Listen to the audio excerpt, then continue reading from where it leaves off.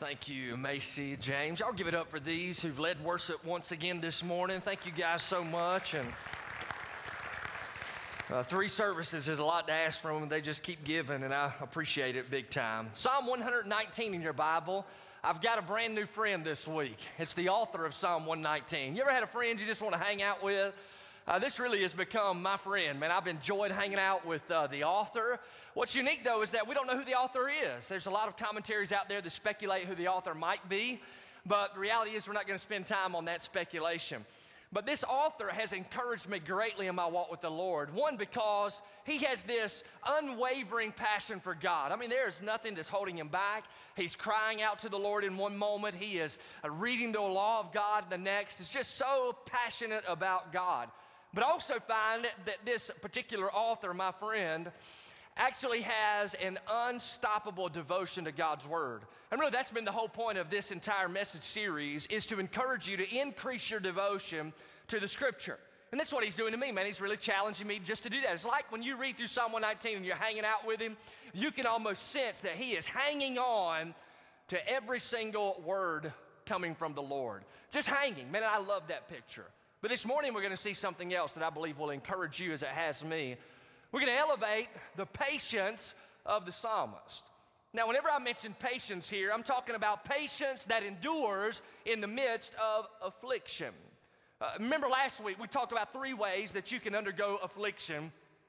You can undergo affliction by way of verbal attacks. So people may say things about you that are untrue. They may lie about you or start gossip rings about you. So that's an attack. You also can go through physical misery. That can be another kind of attack. Those of Israel faced that many times in the Old Testament. And then we also highlighted the fact that you can undergo satanic attacks, where the enemy actually would trap or encourage or entice your mind to doubt the Word of God. So all of these attacks, but we're going to see the psalmist is facing a verbal attack, and yet he remains faithful through the entire thing. He remains patient upon the Lord. Now, whenever I mention patience, this isn't the natural kind of patience that any old person can experience. Matter of fact, I'm not talking about the kind of patience that someone might have standing at the DMV line trying to get their license renewed. Can I get a witness on that? Anybody can express patience without losing their temper. This kind of patience is not natural, it is supernatural. As I studied that word patience, I found in the Bible dictionary a great definition for it. Just listen to this. Biblical patience is a God-exercised or God-given restraint in the face of opposition or oppression. I like this part. It's not passivity. The initiative lies with God's love or the Christians in meeting wrong with patience. See, whenever you are patient, you are held up by the grace of God under the pressure of the affliction which God Himself sovereignly allows. Now think about it this morning. God is indeed sovereign. He uses the furnace of affliction in your life and my life to grow us in our faith. So the same God who allows the fires of affliction to come upon you is the same God who also pours out the necessary patience that you must have in order to endure it. But this patience that you receive actually comes for the follower of Jesus Christ from the Holy Spirit. See, at the moment you come to faith in Jesus Christ, the Spirit of God takes up residence in your life. One of the fruits of the Holy Spirit is indeed patience. And as you submit to the Holy Spirit in your life, even in the midst of great turmoil, trial, and affliction, He will bear that fruit of patience in your life so that you are able to stand. Now, the psalmist experiences a supernatural patience. So we're going to see that together this morning and ask the question of the text, how can patience work for you? And listen, I believe probably every single person in here is experiencing some type of affliction, some type of trial, some type of turmoil in your life. So there's not one single soul in the room today that can't take something away from what the psalmist will teach us today. So in your Bible, Psalm 119, beginning in verse 73. Why don't you stand with me in honor of God's word today? And you've got it there in front of you. Say yes. Psalm 119, verse 73. Your hands made me and fashioned me. Give me understanding that I may learn your commandments.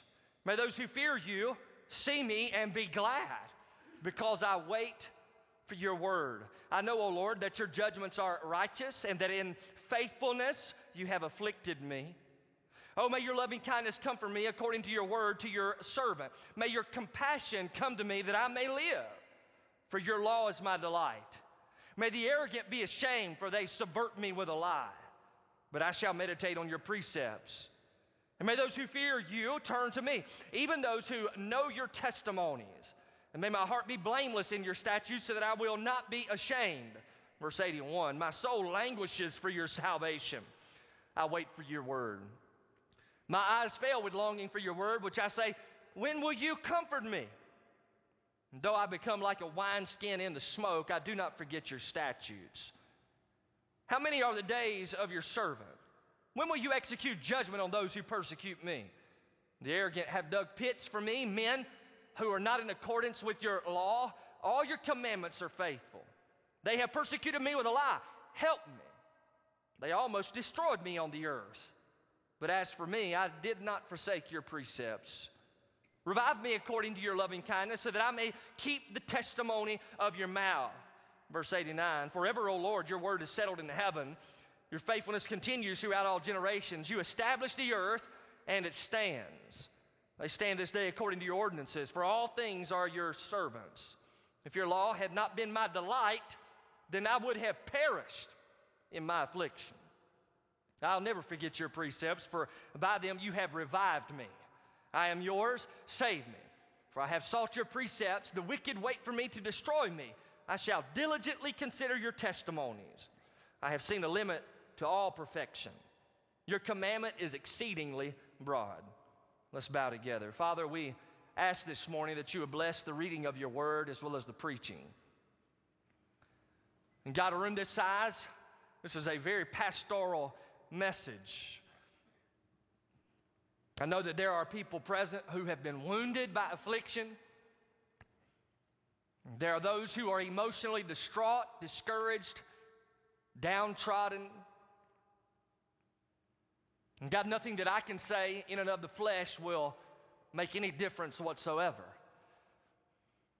So in a day where culture continues to try to tell us how to live, tell us how to think, and encourage us to look for comfort in so many different directions, we thank you that we have opened up the word of life today, that you will speak to every hurting heart, and you will prepare even those who are not hurting for the day when they will be hurting. All of us face affliction. None of us are immune to it. So help us in the midst to be filled with the Holy Spirit, that patience may empower us to endure under some of the most heaviest of circumstances. And God, we also pray this morning that you would fill me with the Spirit and grant me the ability and clarity to deliver the word the way you so desire. And it's in Jesus Christ's name that we pray. And everybody said, you be seated. How does patience work for you? I've heard it said before, never pray for patience, God will give you some. That's interesting, isn't it? But when we consider patience, we often think patience is just kind of sitting around doing nothing. But what we discover together today is that patience is actually working on your behalf. It is a fruit that bears great things in your life. So let's talk about that this morning, how patience actually works for you. We're going to see 3 ways this morning because I'm a good preacher with 3 points. Y'all with me on that? So here goes. The first way that patience will work for you in your life. Patience makes room for God to work. Patience makes room for God to work. You know, whenever we face affliction in our life selfishly, we're always impatient. We know we're impatient whenever we're trying to get out from underneath the affliction which God has allowed to touch our life. And the affliction that we're talking about, by the way, just so we are all clear, is the affliction that a person receives when they are seeking to walk in obedience to the Lord. This affliction is much different than the affliction of consequence that you receive by walking outside of God's will. So the psalmist is an individual who's walking with the Lord and he's being afflicted. You may very well be the same, seeking to walk with the Lord, but affliction comes. But if you aren't careful, you'll act in the flesh, you'll act as a natural man who does not know the Lord, and you'll be impatient. And you know, you're impatient whenever you make decisions using your own perceived intelligence. You know, you're impatient whenever you fail to see how God wants to use you in the midst of the affliction. You know that you're being impatient if you disregard the affection of the Lord towards you in the midst of the trial. You know you're being impatient if you seek to carry out your own form of justice toward those who have wronged you in the conflict. In short, impatience does not make room for the Lord to work. Impatience is a natural man trying to get out from under an affliction which God himself has allowed. Now we could ask, how does patience make room for the Lord to work? And this is awesome. So I'm going to encourage you to jot some of these down. Patience makes room for his wisdom to be shared. Whenever we are patient, we are in the proper posture to receive wisdom from the Lord. Look at verse 73 of Psalm 119. The psalmist writes, your hands made me and fashioned me. Give me understanding that I may learn your commandments. The psalmist understood that it was God who created him even in his mother's womb. I would say it's also God who created you in your mother's womb. So what we know is that God is the manufacturer of our life, and therefore the one who is the manufacturer understands how this life should operate according to his divine specifications. And so the psalmist is saying, God, you have made me with your own hands. You have given me my brain.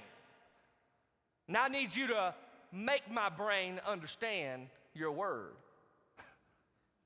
C.S. Lewis writes in Mere Christianity, quote, a car is made to run on gas and it would not run properly on anything else.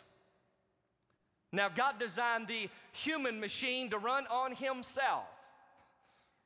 He himself is the fuel our spirits were designed to feed on. There is no other. The psalmist is asking God for wisdom in the face of his opposition.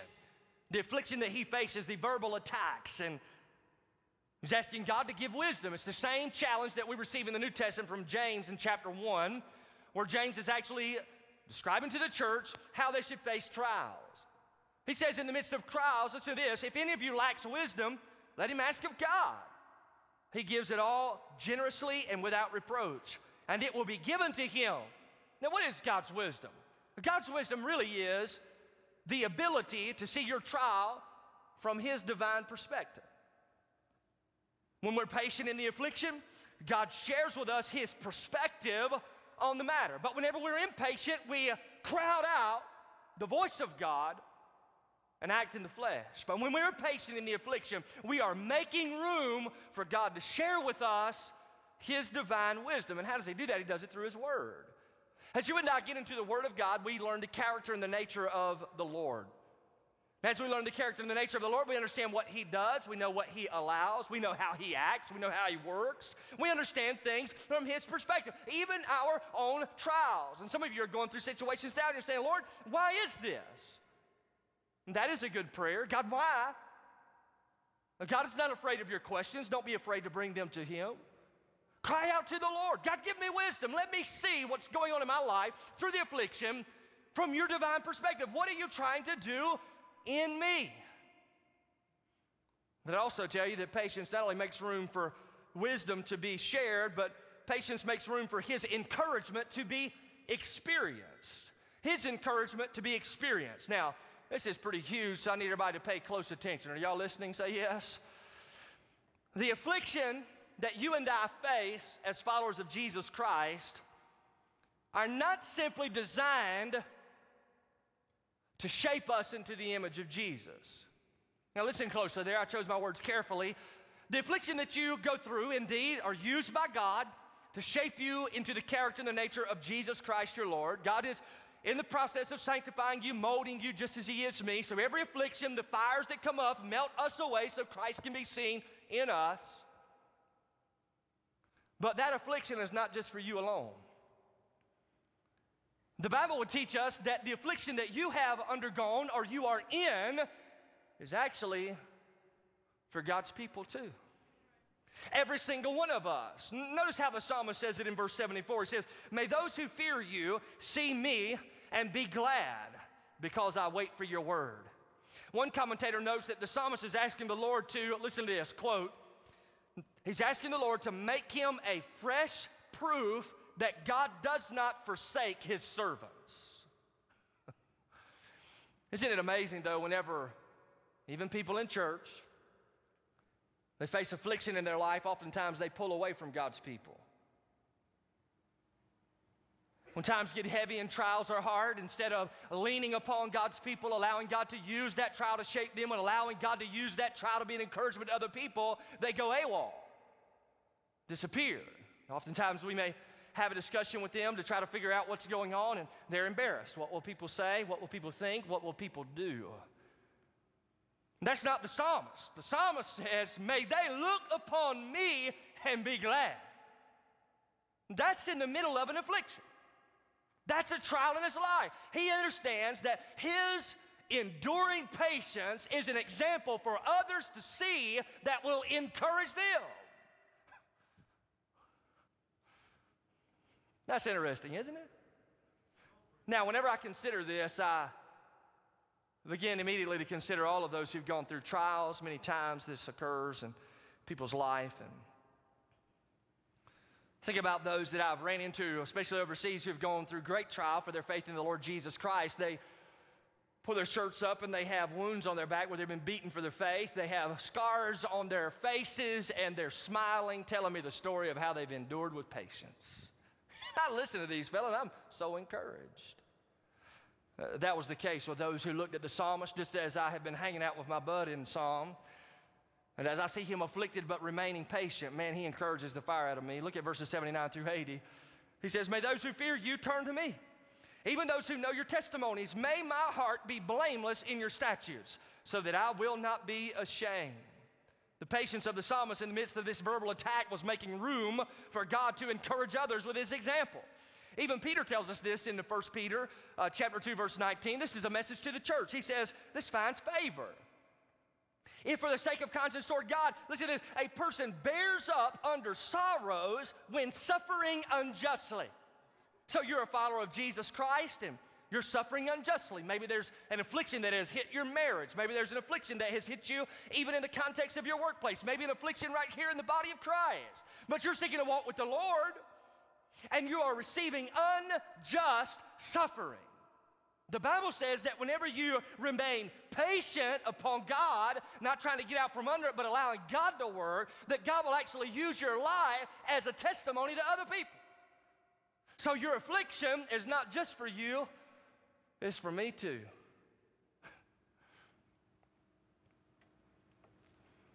Your patience makes room for that kind of encouragement. Let me give you a third way that patience works, all right? Patience makes room for his affection to be enjoyed. Makes room for his affection to be enjoyed. Look at your Bible, 76 and 77. The Bible says, oh, may your loving kindness comfort me according to your word to your servant. May your compassion come to me that I may live. For your law is my delight. Now, the word loving kindness speaks of the goodness of God. Here the psalmist is saying he is hoping that God's zeal for that which is right would actually save him from those who are lying about him. Here he's saying, let me sense your loyalty in my life. And then notice the compassion word speaks of a tender affection of love that can be felt. The psalmist is actually asking, and y'all got to listen to this, man, I've never prayed like this before. I think the Lord's teaching me some stuff here. But the psalmist is actually praying that the Lord would let him feel his affection in the midst of the trial. Let him feel it. Now, this is interesting, right? Because whenever we face trials, I'll just tell you from my perspective, when I face trials, oftentimes I come to God and say, God, I know you're compassionate. God, I know you know what's going on. God, I'm asking you to work. But oftentimes, I separate truth from feeling. God has created all of us to be feeling beings. So feelings are not wrong so long as they are in line with the truth. And what a prayer, right? God, I'm facing this affliction right now. And God, I need you to make me be able to feel your love surrounding me. I want to feel it. What a prayer. Well, some of you have come to church this morning and you're in an affliction and God is waiting for you to ask him to make you feel it, that he's there with you. You know what also this reminds me of, which I really love, is the fact whenever you're in a trial and I'm in a trial, we never go in it alone. The Lord's with us. You ever notice, though, whenever you're in a trial or an affliction, sometimes you feel like you're all by yourself on an island somewhere?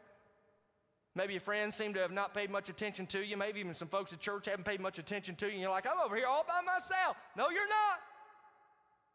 The Lord's with you. Make me feel it. I can get down with that prayer. Y'all all right? I can tell that message some of y'all love. You'll be okay. Patience. Let me give you another one, all right? Patience makes room for His justice to be revealed. Makes room for His justice to be revealed. I love this, verse 78.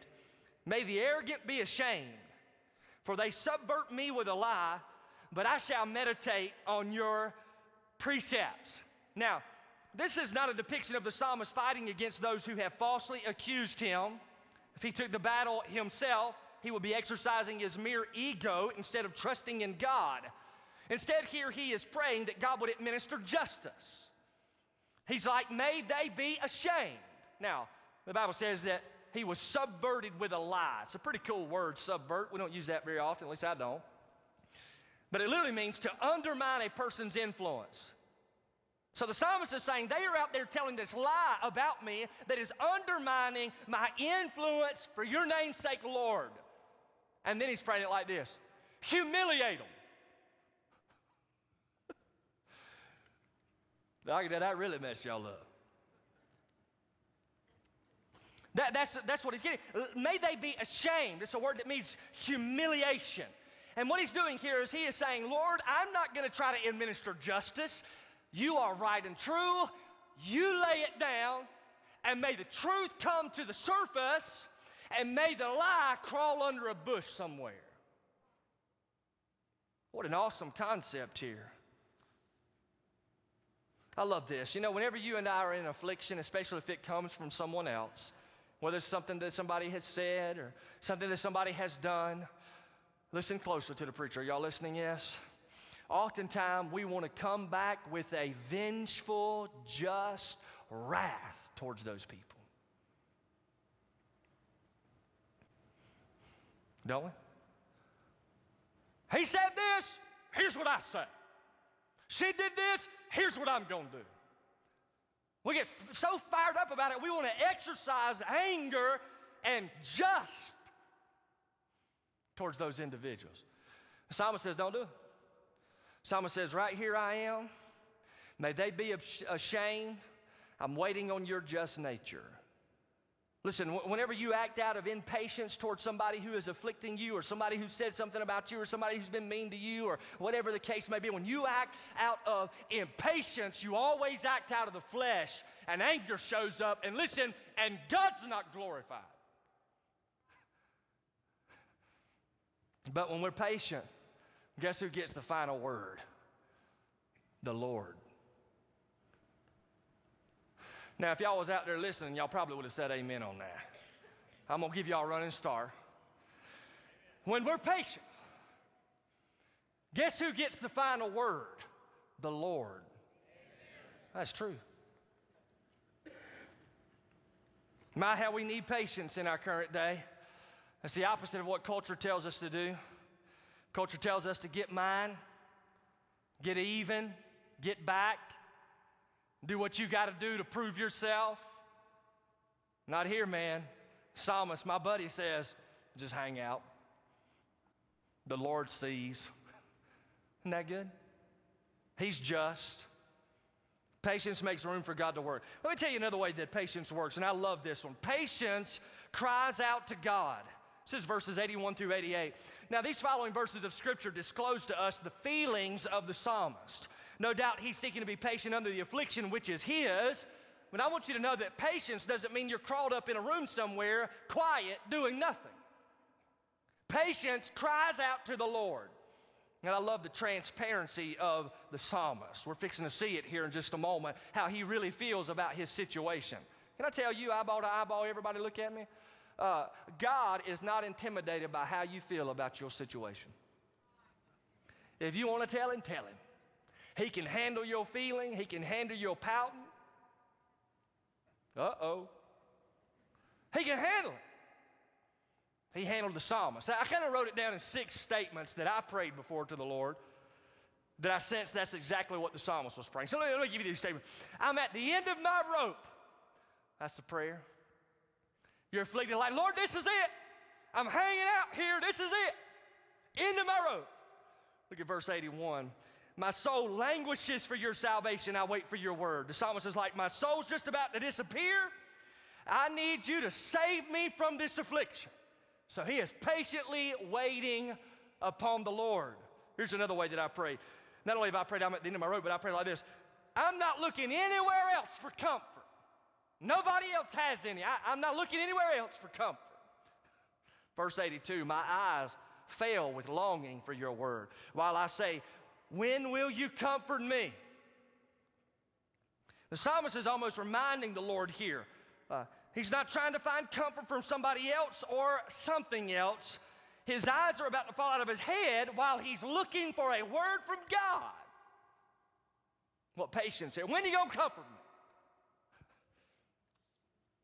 So by the way, I was just adding here, when he faced an affliction, he went to the Lord for comfort, all right?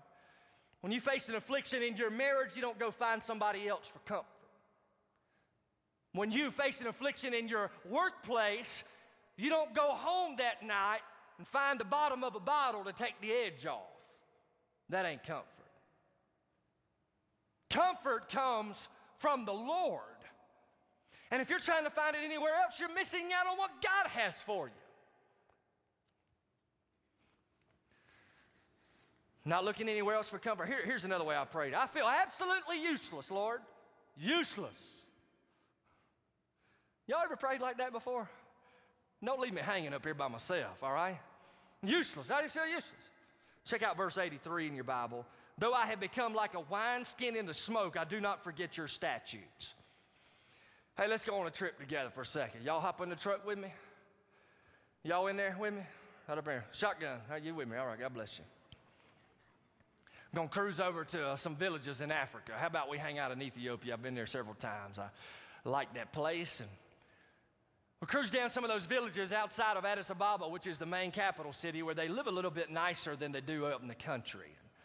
Out in the country, their houses are much different than they are our houses. They're not 1,500 square foot by any stretch of the imagination. Instead, they are about the size of a walk-in closet in our modern-day homes. The walls are made of mud and straw. They're up to about my eyeballs, about 6 foot tall. And then on top of the walls, they construct a lattice ceiling and roof made of straw and lattice. There it is. And then there's typically a little hole in the top of that particular hut. Remember driving past one on one occasion, and smoke was billowing up, coming from outside the very short front door and out the top of that hut. And I remember telling our guide, let's pull over and see what's up. I think that hut's burning down. We might be able to help. And we got out and we went to that place, and it wasn't on fire. It's the actual place where they cook also. So we ducked down and walked through that particular door that particular morning, and there were about 4 or 5 people gathered in a very small place around a very small fire, which had a flat metal pan where they were cooking something on it, which I was praying they would not ask me if I wanted. But I realized something. I was standing there, the smoke was just filling the entire room, man. It was amazing. It was going up through the ceiling, man. The smoke was in my eyes. I walked out of that particular hut, and you could smell the smoke on me. It's the same exact kind of cooking that they had in the days of the psalmist. They would have a room that was made where they would cook and smoke would come up, but inside this room, on the ceiling, they would have hanging wine skins. That's where they would place their wine in those skins, and as the smoke would go up and hit those wine skins, it actually would begin to destroy the outer casing. It would crackle and it would fade, and eventually it would be useless. Y'all with me? Now here's the picture, because it's awesome. God, by his divine sovereign hand, has allowed affliction to come into your life just as he has mine, and it's like a fire right in the midst. And the smoke is coming up from the affliction, and the smoke begins to hit us in the face. We smell like it, and we get to a point where we feel personally like we are cracking, where we are wasting away. That's how the psalmist felt, like an old wineskin. Lord, I feel so useless. And how often you feel this way, and I, when we face affliction. Look at the next statement. He prays it like this, and I pray this before, Lord, I don't want you to forget what's happening to me. In verse 85, the arrogant have dug pits for me, men who are not in accordance with your law. 87, they almost destroyed me on earth. I like that right there when he says on earth, as if the Lord may have forgotten where he lived. But as for me, I did not forsake your precepts. Now think about it, all right? I'm going to try to give the whole imagery to you. You're sitting in that smoke. That fire of affliction is causing you to say, Lord, I'm useless. And you get to a point just like the psalmist. Maybe you're sitting down on the floor, your hands are in your lap, your eyes are up towards heaven. You're like, God, I'm down here on the earth, right here. Did you forget? Don't you see what's happening? Don't you see the smoke? You're like, pray that way? Psalmist did. Y'all want me to give you the next part of the prayer? I need your help now. Now, check out, here, y'all with me right here? I'll see you. Here I am. Lord, don't forget, I'm down here on the earth. I know you're up there in heaven and all, but don't forget me. I need some help. Look at how he prays in verse 86. All your commandments are faithful. They have persecuted with me a lie. Help me. That's how we feel, isn't it, in affliction? And I love this fact too. Please listen, man. I don't know if I can stress this enough in this message. Quit trying to get yourself out from under the affliction with your own perceived intelligence and what you think you ought to do. Patience. God help me. The one who allowed the affliction is the same one who will empower you to be patient and ultimately will save you. And then I'll throw this one out here for you, the sixth little prayer that I've prayed before. Y'all all right with telling y'all that I prayed these things before? Y'all all right with that, aren't you? I mean, I've already preached it now. Don't matter. You ever prayed like this, Lord? I need to know you love me. That almost sounds crazy, doesn't it? It's like, look to the cross. You can see the love there. There's absolutely no doubt. But aren't there times in affliction where you just cry out to God and say, Lord, I just need to know you love me? Verse 88, revive me according to your loving kindness so that I may keep the testimony of your mouth.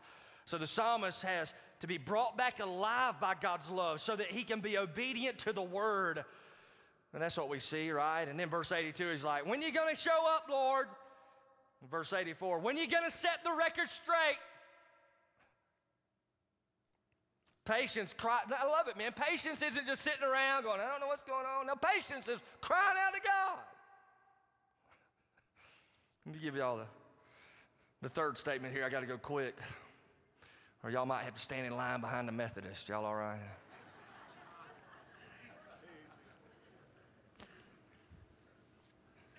Patience is supported by God's word. Supported by God's word. Verse 89 through 96. This is awesome. After the crying out of the psalmist, I mean, you can almost hear his heart beating in that past stanza. But here we seem that he begins to chill out a little bit, focusing on the faithfulness of God. Verse 89 through 91. Forever, O Lord, your word is settled in heaven. Your faithfulness continues throughout all generations. You establish the earth, and it stands this day according to your ordinances, for all things are your servants. Everybody look at me, because this is awesome, right? So I hear you, Lord, don't forgive me, need some help, help me, help me, help me. And then God and his word begins to bolster his patience. He's like, Lord, your word is holding the earth in the orbit. Now think about that, right? They tell us that if the earth tilted a little bit closer to the sun, we'd all fry, burn up. If it tilted a little further away from the sun, we'd all freeze.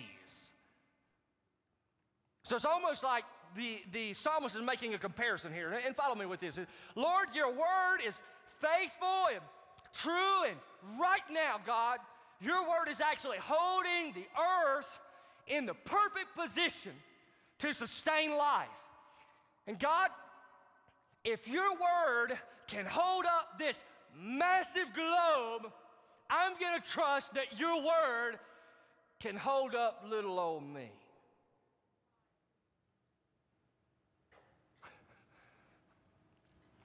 Verse 92, if your law had not been my delight, then I would have perished in my affliction. The psalmist is acknowledging the fact that what kept him from giving up on God was God's word. That is, what supported his patience and buoyed him up in the time of affliction was the word of God. Verse 93 through 95, I'll never forget your precepts, for by them you have revived me. I am yours, save me. And I love that, right? He saved me. He's like, save me from this affliction. He says, I've sought your precepts. The wicked wait for me to destroy me.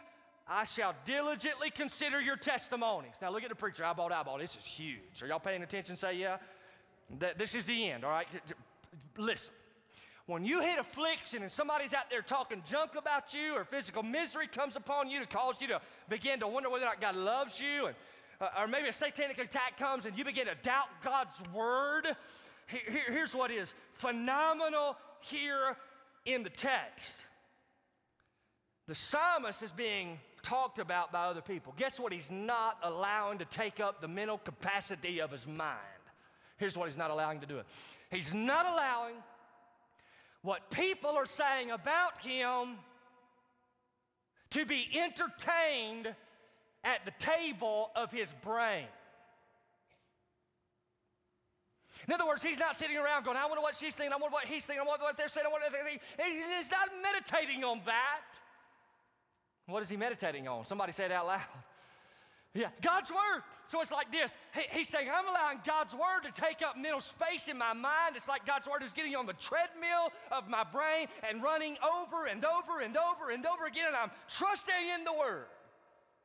And as he does that, he has an endless supply of patience that makes him stand when he in the natural would always fall.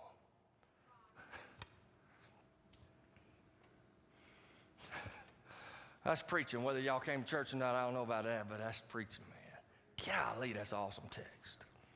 Verse 96, I've seen a limit to all perfection. Your commandment is exceedingly broad. This means the psalmist has seen a complete totality in the perfection of God's divine word. And what an amazing reality. The psalmist is magnifying the fact that all he needs for life is found in the sufficiency of Scripture. It's the Word of God that actually supported his patience, and it is the Word of God that actually supports our patience. Hey, what affliction you got going on in your life? What's going down? What's your issue? What's your trial? Verbal attacks, seeking to undermine your influence, physical misery, begging you to give up on God. My father shared his testimony on one occasion I had the opportunity to hear, and he has rheumatoid arthritis. If you've seen him here at church before, notice his hands, they're pretty messed up because of this disease. And I remember when he shared his testimony, he actually turned to Psalm 119 and read the text where the psalmist said, it was good that I was afflicted, that I might learn your word. But what does physical misery do? Physical misery begs you to give up on God. Are some of you experiencing that? Satanic attacks invite you to doubt the Lord. Some of you perhaps are doing just that. And man, my prayer has been, this is probably one of the most pastoral sermons I've ever preached in my life, but my prayer for you this week and even this morning is that God would grant you by his Spirit patience to endure. Patience to make room for God to work. Patience that would cry out to God. Like, I want to see people waiting on the Lord with their mouth open.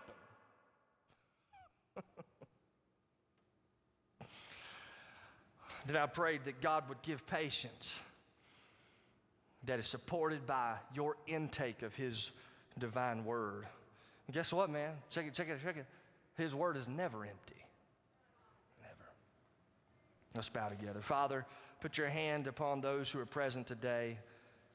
Even more so those who are in the middle of an affliction, which they perhaps have tried to get out of or avoid or whatever the case is. God, I pray this morning you've used your word to speak to their hearts.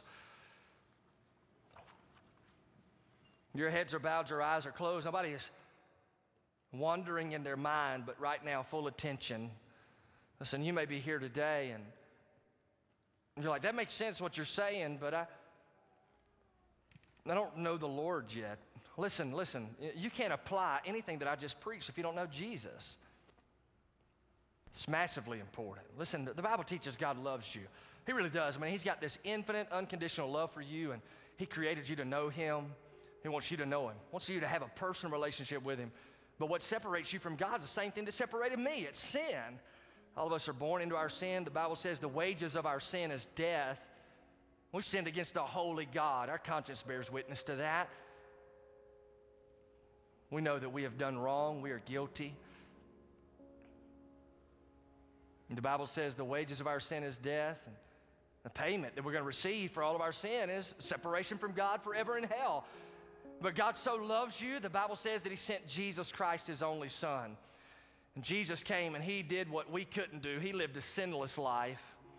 Jesus went and laid down his life on the cross as a sacrifice for your sin and my sin. Jesus died to pay for the penalty of our sin. He died for us in our place. He didn't deserve death. He was without sin. And yet he died. And God treated Jesus on the cross as if he committed all of our sin. He was buried and resurrected. And now the Bible says, turn from your sin and trust Christ. And some of you have come to church this morning, but you've not done that yet. Man, I want to challenge you and encourage you this morning to make that decision. So right where you are, just pray something like this. If you need to know Jesus, just say, Lord, I know I'm a sinner and that I need to be saved. And so this morning, I'm turning from my sin and placing my trust in you. Thank you for sending Jesus to die on the cross for me, and thank you for getting him up from the dead.